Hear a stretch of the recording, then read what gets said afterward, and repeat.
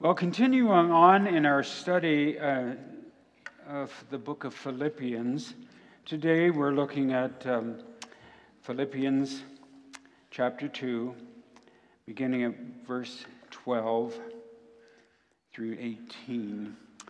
And just go back to that first slide. I just want you to see a picture of me working out. And if you believe that, I've got some swampland to sell you, right? Today, we're going to be speaking on working out our salvation. And this is the Word of God.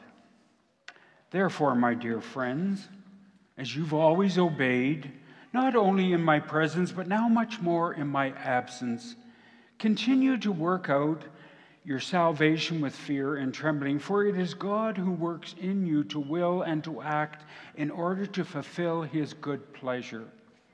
Do everything without grumbling and arguing, so that you may become blameless and pure, children of God without fault in a warped and crooked generation. Then you will shine among them like stars in the sky, as you hold firmly to the word of life. And then I will be able to boast on the day of Christ that I did not run or labor in vain. But even if I am being poured out like a drink offering on the sacrifice and service coming from your faith, I am glad and rejoice with all of you. So you too should be glad and rejoice with me. And we're going to look at what does it mean to work out your own salvation with fear and trembling. Our Father and our God, we come to you this morning, realizing that we need your Holy Spirit to take these words and translate them to our hearts and our understanding. I pray that you would give me that sense of liberty of the Spirit as I share on my heart what's on my heart for the hearts of the people today. In Jesus' name, amen. First of all, we have to realize that work out your own salvation does not mean that you means your own work for salvation with your own effort, as some have interpreted. The apostle is saying, now that I'm no longer present with you, you don't need to rely on my insights and counsel. Begin to walk without my assistance, for you have God in you. And that's all you need. In other words, stop leaning on me. Start applying these things yourself. This is a necessary stage in our Christian growth. My oldest grandson has got his permit, but he can't drive without a licensed driver in the front seat with him. And so when they're in the front seat of the car, he's there, the license driver's there to teach him the principles of driving, how to operate the car, teaching him how the principles of traffic, what you're supposed to do at a four-way stop, all those little things. And there are times when he's ready to start, he'll look over at who's ever there with him saying, okay, is this what I'm supposed to do right now? Yeah, okay, go ahead. Now be careful. Put your blinker on. Do this, do that, you know? When my dad started, he taught me once. And he pulled off the side of the road. He said, can't do this. And so he asked my oldest brother to teach me, who did not want me to get my license because he'd have to share the use of the car. And he did everything to sabotage. I still don't know how I got them. And some of you who have driven with me perhaps ask that same question. Well, you know what? Even after the driver or the licensed driver is not there, what he told them and shared with them is in his mind. It's still saying, okay, Dad told me or Mom told me or this is what I'm supposed to do. Well, first of all, salvation is not something you have to work for. It's a free gift from God that is received by faith. Isn't that beautiful? You don't work for your salvation. Salvation works for you. And I love that. Working at our salvation is very different from working for our salvation. When Paul tells the believers they needed to work out their salvation, he's simply explaining that the wonderful gift they received from God is inside of them. We bring out those beautiful attributes and character traits by faith, but it's the faith that's at work, not us. So working out what is on the inside of us happens by faith. And this process can be frightening in the beginning as a new believer discovers how to live and to walk by faith.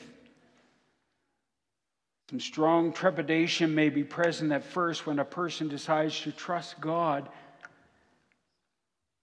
as his source of hope and peace. I remember how scary it was for me in trusting, for me to stop trusting in my natural abilities and to really trust in God's word. Trust in the Lord. It's one of the foundational verses of my life. With all your heart, and lean not on your own understanding, because I cannot. I try to figure stuff out, don't you? When thing happens to me, the hardest thing for me to do is to really trust God at that moment. I know He's going to help me through it, but I will try my hardest to figure it all out on my own. But He said, in all your ways, in everything in life, no matter what you're facing, acknowledge Him, and He will make your path straight. And this is what Paul is referring to. He said, don't trust always in your natural abilities, but trust God's word. He's referring to this when he mentions fear and trembling. He isn't talking about being afraid of God. Rather, he is helping the new believer to know that in the beginning it will be scary to walk by faith. Keep in mind, many of the people Paul is writing to came from a religion that opposed the type of grace that Paul was preaching. For example, first-century Jews who converted to Christianity would really struggle to believe that they were in perfect union with God. The thought that God was now living in them seemed unreal, much less the idea that He could love them unconditionally. They had left a religious system that taught them that God was holy and that you couldn't even mention His name. Or that if you violated His law or did something wrong in His presence, He would strike you down. Their mindset needed to be completely renewed. And I certainly struggled with that in my early life. I thought I had to make myself good before God could accept me. And notice what Paul emphasizes in the next verse. He said, "For it is God which worketh in you both to will and to do of His good pleasure." You see, you've heard me say it. We're divinely called by God. You did not choose me, but I chose you and appointed you to go and bear fruit that would last. We are uniquely gifted. We're not like cookie cutters. Everybody's the same. God has created every one of us for a specific purpose. And He's given us specific gifts and talents to use in order for the fulfillment of His purpose for our lives. You see, Paul had to learn to trust in God's grace and His goodness and His love for him.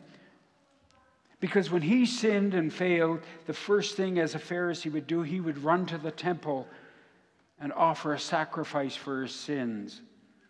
But now he had to trust Jesus as his sacrifice for sins and believe that He had removed them from him forever, never to be remembered against them anymore. And so over time, Paul began to see God's character known as the fruit of love or the fruit of the Spirit. He saw and experienced the love of God and the joy that it brings and the peace that from Him. And he saw how it translated into the lives of others with patience and goodness and kindness and gentleness and faithfulness and self-control. You're seeing salvation working its way out from the inside to the outside for the world to see. That's what God wants to do with us. He wants to conspire through our living to create in the hearts of other people a desire to know the Christ that has given you the joy, the peace, the hope, and purpose. And in the beginning, this process was frightening because it was a very new way to relate to God. The very idea that his body could be the home of God's presence was kind of mind-blowing for a Jew who knew that a priest who messed up in the Holy of Holies dropped dead. Can you imagine it? Now, Paul was the home of the precious Holy Spirit, and his body had now become the Holy of Holies. Quite a mind change, right? We do the living and the choosing and the acting, but we know the secret that all along it is he who is living and acting and choosing through us, through the Holy Spirit. As Paul so wonderfully puts it in his letter to the Galatians, he says this, I am crucified with Christ. That is, my self-centered will, which once chose everything in relationship to me, by which I tried to run my life, has been brought to an end in the death of Jesus. I am crucified with Christ. I no longer live, but Christ lives in me. And the life I now live, that's the key. We don't stop living. We change the basis on which we live. The life I now live in the flesh, I live by faith in the Son of God who loved me and gave himself for me. That's what we have so beautifully outlined here in the Philippians, the book of Philippians, Paul's friends. He says, you are now to do your own choosing and living. And as you do, God is at work in both to will and to work. It's so important to see that. When you receive Jesus Christ as your personal Savior, you have the Holy Spirit. As we demonstrated, the Father, Son, and the Holy Spirit are one. He said, and I will ask the Father, and he will give you another advocate to help you, to be with you forever. Everything that happened in the early church, as you read through the New Testament, was through the power of the Holy Spirit. The wind and the fire are powerful forces in nature. And you can feel their presence and experience their power and see the aftermath once they've passed.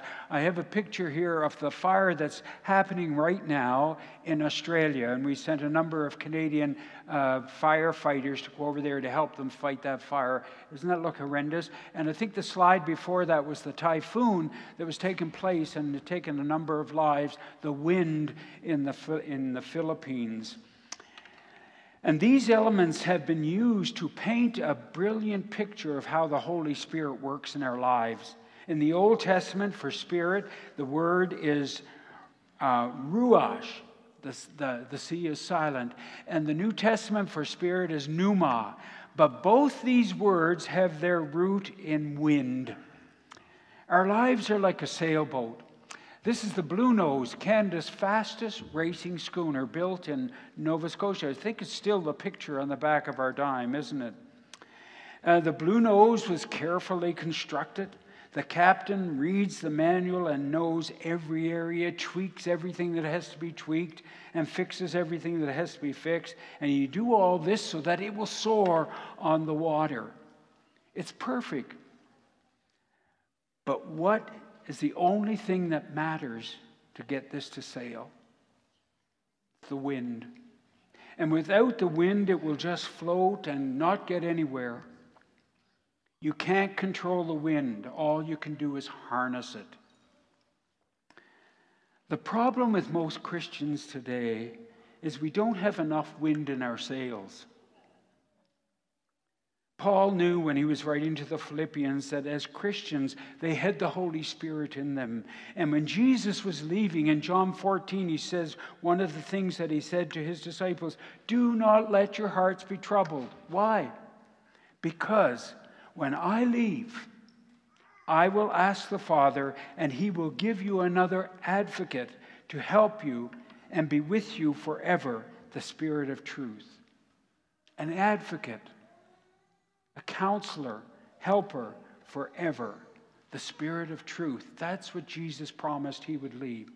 And if you're a Christian, you have the presence and the power of the Holy Spirit of truth within you. If you're not a Christian today, you don't have the Holy Spirit. You perhaps can feel the Holy Spirit on occasions. But there's a difference in having something and harnessing it. My dad owned a black stallion. It was a standardbred. His name was Hedgewood Chief. And when he would hook him up to the sulky, or in the winter to the Janton sleigh, you know what a Janton sleigh is? Well, that horse, he just loved to get in there, and he would take off like lightning once he was harnessed. But when he wasn't harnessed, he just kind of chilled out, in the stable. I think we have forgotten that the Holy Spirit is a person. He is personal. And what if God intended for you to have him speak to you in every area of your life, every day of your life, so personally, just as if Jesus was standing next to you right now? Can you imagine if Jesus was walking beside you every day? How different would your life be? How different would your conversation be? As a pastor, every once in a while, one time I was in the mall and this chap was there visiting with my dad. And this chap just started chatting me up like I was his best lost friend.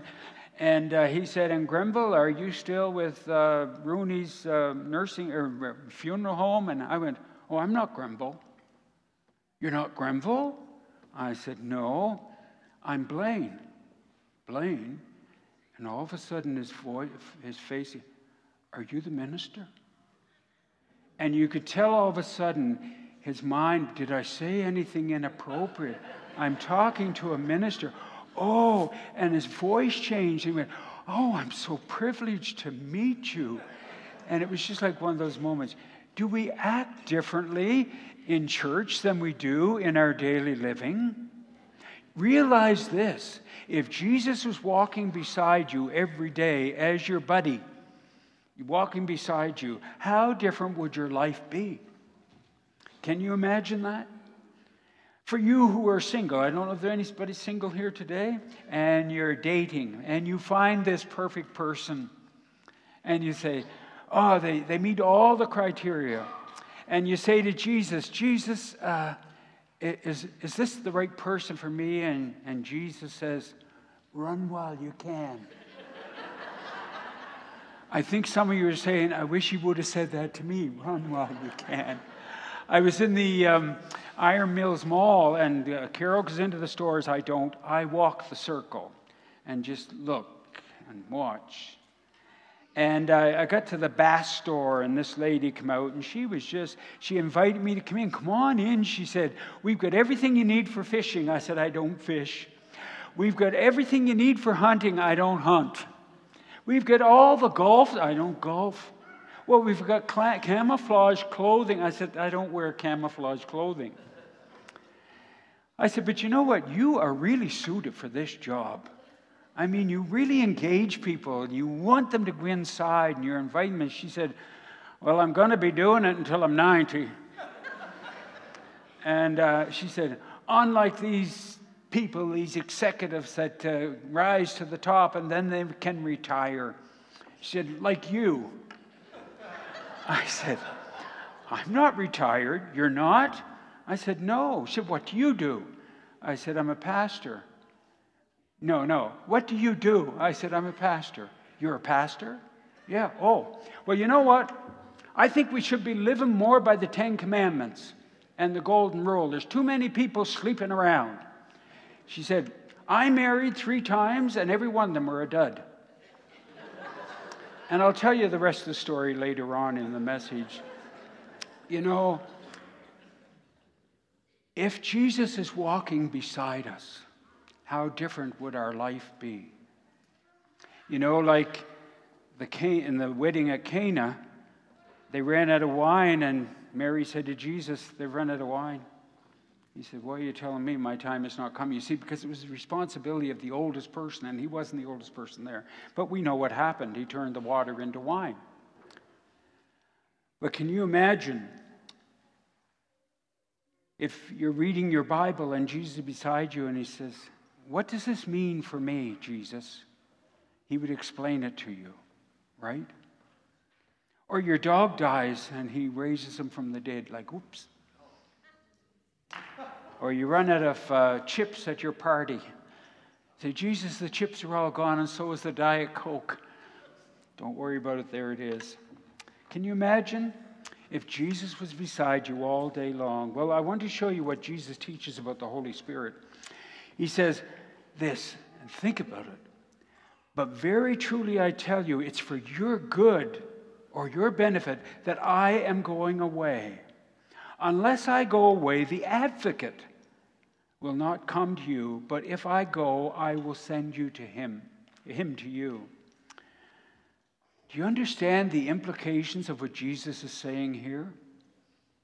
Jesus is telling us the Holy Spirit in me is better than Jesus beside me.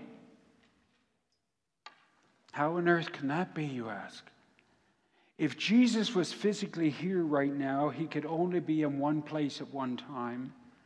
If you're in trouble and you need Jesus' help, but he's in Munich helping somebody else, then you're out of luck. When Lazarus was sick and Mary wanted him to come, he was in a different town. Jesus is saying, I am going to send someone just like me to live inside you better than right beside you. Have you ever been reading a passage of Scripture that you've read many times and all of a sudden it takes on a brand new meaning for you? It's because the Holy Spirit interprets it to your heart. How is it that we find it hard to believe that the Holy Spirit's presence is greater than Jesus beside us? I think it's because our tendency is to think of the Holy Spirit as a nit and not a who. The Holy Spirit is a person, and the Holy Spirit is personal. 3 reasons you know the Holy Spirit is a person. One is this in John 14:16, and I will ask the Father, and he will give you another advocate to help you and be with you forever. So I said, Siri, what does another mean? And Siri says, another means same as, or type as one already mentioned. An advocate is the same as Jesus, the one that was mentioned. Jesus is saying the other person in my life is just like me. The Trinity are all the same and all unique. Some try to explain it this way. They say, well, it's like water, ice, and steam. They're all H2O, right? I don't think an infinite God can ever be fully explained by a finite beings, but God doesn't need us to explain him. He wants us to experience him. And when we understand how personal the Holy Spirit is, we will recognize and realize and experience his presence and ministry in our lives in a greater depth. We believe in the Trinity because it was revealed by God. The Holy Spirit, it's real because it can be lied to. You can't lie to an it, can you? It says in Acts 5:3 that Ananias lied to the Holy Spirit. It's a person. We can grieve the Holy Spirit in Ephesians 4:3, and do not grieve the Holy Spirit. You can't grieve an it. I look at my car and I say, oh, it's such a mess. And I kind of grieve over the fact that it's dirty and I need to get it cleaned, but I'm so busy. Would someone like to clean my car for me? I don't grieve to the car because it's a nit, right? I can't grieve the car. I can grieve about it being dirty, but I can't grieve to the car. How would your relationship with God change if you saw the Holy Spirit in the way that you see Jesus beside you? You begin to hear God's voice at a level that you've never experienced before. If the Holy Spirit is personal, you will miss. If he isn't personal, you'll miss the promptings in your life. I heard a pastor tell a wonderful story. He said, I was prompted by the Holy Spirit to call my childhood friend. And he said, it took me a whole day. I hadn't seen him for years and years. In high school was the last time I saw him. And I finally got his number, his cell number, after a whole day of looking for it. And I called him, and I got his answering machine. And I just said, hey, this is so-and-so, and I'm calling to touch base with you to see how you're doing. Give me a call. He said, the prompting, that was the prompting of the Holy Spirit, but yet I got an answering machine. 5 years later, he was in contact with him. He said, and the first thing he said to him was, by the way, thank you for your phone call. Phone call? You didn't even answer it. He said, I couldn't. He said, I was in a coffee shop, and he said, my wife decided she didn't want to be married to me anymore, and I was there contemplating how I was going to take my own life. He said, you saved my life that day with that phone call. He said, I didn't save your life. God saved your life through the prompting of the Holy Spirit. You see, God prompts us. God uses us. We are his catalyst of blessing. We are his hands. We are his feet. Simeon said in Luke 2, he was moved by the Spirit and he went to the temple courts. In Acts 20:22, it says, Paul says, I was compelled by the Spirit. The question is, how do I know if I'm being prompted from God or worse, from Satan? Well, there's 3 ways to know. Being prompted by the Holy Spirit, it will never contradict what the Bible says. I know a pastor. I knew him personally. And he felt like God had told him that he was to leave his wife and to marry the organist in his church, who was also married. And he tried to justify it, and he felt like that act was prompted by God. What do you think? Does that pass the test, the Scripture? And this prompting will never be purely selfish. Philippians 2:3 says, don't do anything out of selfish ambition or vain conceit. Rather, in human value, observe others above yourself. And being prompted by the Holy Spirit can sometimes cost you something. Remember one morning, my dad was having his devotional time, and he was prompted by the Holy Spirit. The Holy Spirit said to him, you know, the youth pastor has 5 children, winter's coming, and they're going to need winter boots. So my dad got in his car, he went to the parsonage, knocked on the door, and he came to the door and he said, I've come to take you out to buy winter boots for your children. And she began to weep. She said, I was on my knees praying, and I said, God, how are we going to afford winter boots for our kids? She said, I was just praying that, and a knock came in the door, and it was you saying you've come to take me. That's how God works. The prompting, you never know what kind of a catalyst that God is using, or how he's using you as a catalyst to fulfill his good and perfect will. He's working out his plan through you. That's his plan of salvation for you. And sometimes that can be very fearful. Very fearful.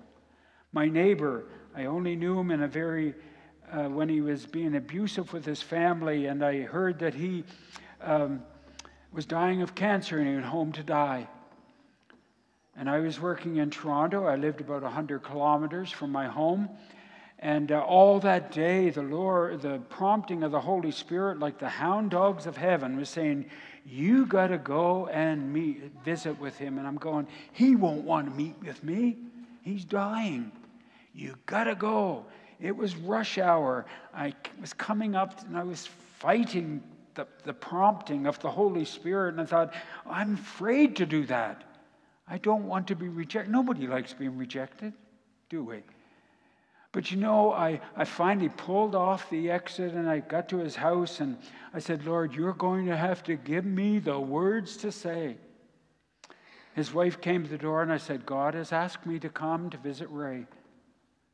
Oh, he'll be happy to see you. Well, that was a shocker. He never was before. And I walked upstairs and I walked in and I said, cancer is no respecter of persons. He said, no, it isn't. I said, are you afraid to die? He said, no. And I thought, well, there goes that angle. I said, are you prepared to die? He said, no, I'm not. I said, you can be. He said, I don't want to be one of these Johnny-come-latelys in heaven.